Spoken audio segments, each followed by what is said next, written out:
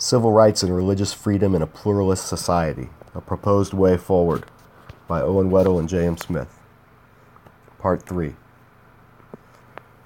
So, having noted in our previous two posts that in a pluralistic society which values religious and speech freedom as well as civil rights against undue discrimination, and having suggested the foundational principle of distinguishing between high personal involvement and low personal involvement as a guide for when such rights come into conflict, as they do in current LGBT civil rights versus religious freedom debates going on in our culture, we are now in a better position to suggest a practical solution to the seeming impasse between the two sides. It involves moving the debate away from nebulous and overly broad concepts of civil rights and religious freedom altogether. Such concepts are useful for firing up one's particular side of the argument emotionally and getting people to vote based on fear or moral conviction, but not much else when it comes to the question of LGBT rights and traditional marriage proponents' religious freedom. Appealing to these two terms, civil rights and freedom, over and against one another in the gay marriage debate is like trying to do surgery with a sledgehammer. Instead, we would suggest that when it comes to government legislation on this issue, the focus should be moved to the nature of the actual goods or services being sought by the consumer. What we mean by this is simple. Any good or service which inherently consists of a speech act, religious message, or creative artistry.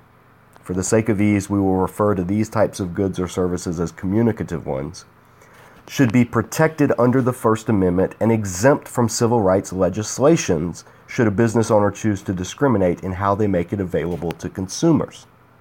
Conversely, any good or service which is not inherently communicative and is thus speech neutral in and of itself would fall under civil rights legislation protection, and business owners would not be free to discriminate with regards to it. So, for example, communicative goods or services would include things like religious goods and services, artistic creations such as things made for the purpose of aesthetics or commemoration, photography, celebratory events, fundraisers, protests, visual arts, graphic design, writing, or anything else which involves a person's creative faculty, speech, or personal involvement. Non-communicative goods or services would be basically everything that does not intrinsically involve communicating a message or participating in celebratory, religious, or ethical events. It would include things like regular food, as opposed to celebratory culinary creations or religious meals such as Eucharist wine, matzah balls, etc. Healthcare, regular housing, as opposed to religious communes, retreat centers, etc. Utilities such as electricity, water, gas, communications. Regular clothing, as opposed to religious vestments, artistic fashion, celebratory garb, etc. Maintenance goods and services, such as mechanical, home, lawn, agricultural, technological, shipping and transport. Self-service technologies, involving printing, graphic design, web design, etc., where the customer themselves does the creating. Raw materials, internet access and web hosting, or anything else that does not inherently communicate a message or involve a person's creative faculty or personal involvement in communicating a message.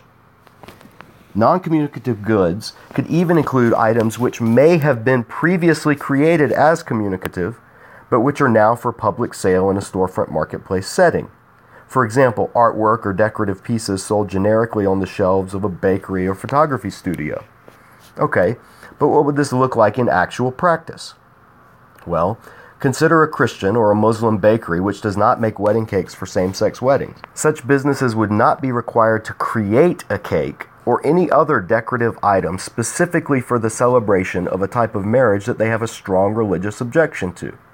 This is because the creation of such a celebratory or decorative cake, especially if it contained writing such as "Congratulations, Sue and Eileen," or any other message for that specific same-sex wedding, would be a communicative service. The cake would serve no other purpose than to celebrate and commemorate a custom that the baker finds objectionable. However, The Christian or Muslim baker who did not support same-sex marriage would be required to sell any cake or item on their shelves to anyone who walked in their door or ordered from their website. This is because the sale of something already created and available for public purchase is not inherently communicative service. Thus, they would not be allowed to discriminate against LGBT or any other persons themselves, regardless of what they believed about the person's lifestyle or actions. This protects the civil rights of the LGBT and any other community while also upholding the religious speech freedoms of the business owner. No one side's view would be able to totally trump the others. Likewise, to use another example from recent news, the mechanic in Indiana who said he would not work on the cars of any LGBT persons would not be protected by religious freedom claims because fixing an automobile is not inherently communicative. It is speech neutral by nature and involves no personal involvement in something of a communicative or celebratory nature. The same would apply for any doctor who refused to treat patients because of their sexual orientation or parental situation. Such people would not be able to hide behind religious freedom laws because their goods or services were not of a communicative and thus protected nature. So a photographer would be free to refuse to shoot a same-sex wedding for whatever their personal reasons, because photography as art is inherently communicative and because weddings as cultural celebrations are inherently communicative. But a photography store could not refuse to rent or sell equipment to someone who wanted to shoot a same-sex wedding, because renting or selling photography equipment is not inherently communicative. There are many more examples that could be used to illustrate this basic distinction, and no doubt courts would probably have to weigh in on those that were more ambiguous. But the overall distinction is fairly self-explanatory and quite reasonable. This distinction between communicative and non-communicative goods and services would also alleviate the genuine concern LGBT advocates have about widespread discrimination taking place in areas where traditional views on sexual relationships are prevalent. Restaurants, gas stations, and any other public businesses would not be able to refuse public service to LGBT couples.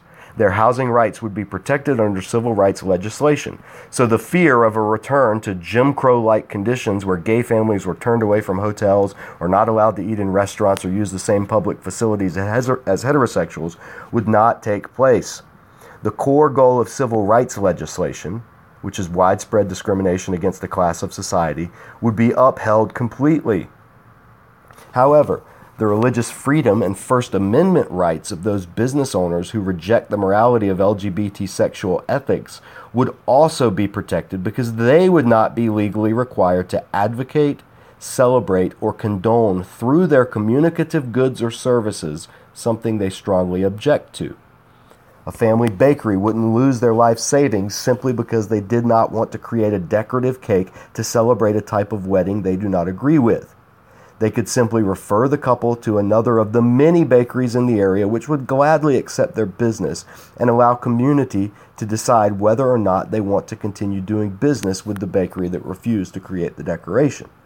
This would uphold the genuine rights of everyone involved to a degree that is beyond reasonable. Of course, there would undoubtedly be cases in which the lines between communicative and non-communicative goods or services might be somewhat blurry. But this is a regular feature many types of law involving intellectual property, copyright, claims of libel, or defamation have to deal with. So it's not unreasonable to suggest that courts could rule on a case-by-case basis if the legal conceptual framework of communicative versus non-communicative is first put in place. And such a distinction is not beyond the ability of our courts to determine to a fair degree if the foundational principle of high and low personal involvement is used to guide them in exceptional cases.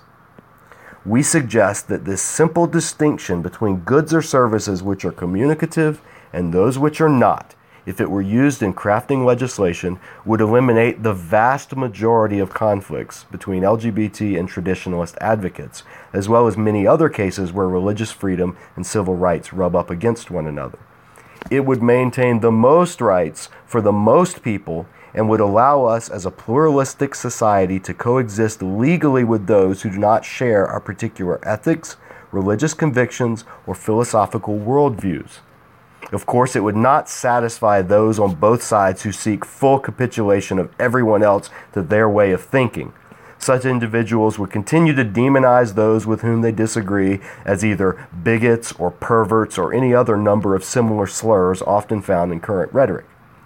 But from a legal perspective, the vast majority of Americans who reside somewhere between the extremes of the culture warriors would have both their civil rights as well as their religious freedoms protected from both coercion and abuse.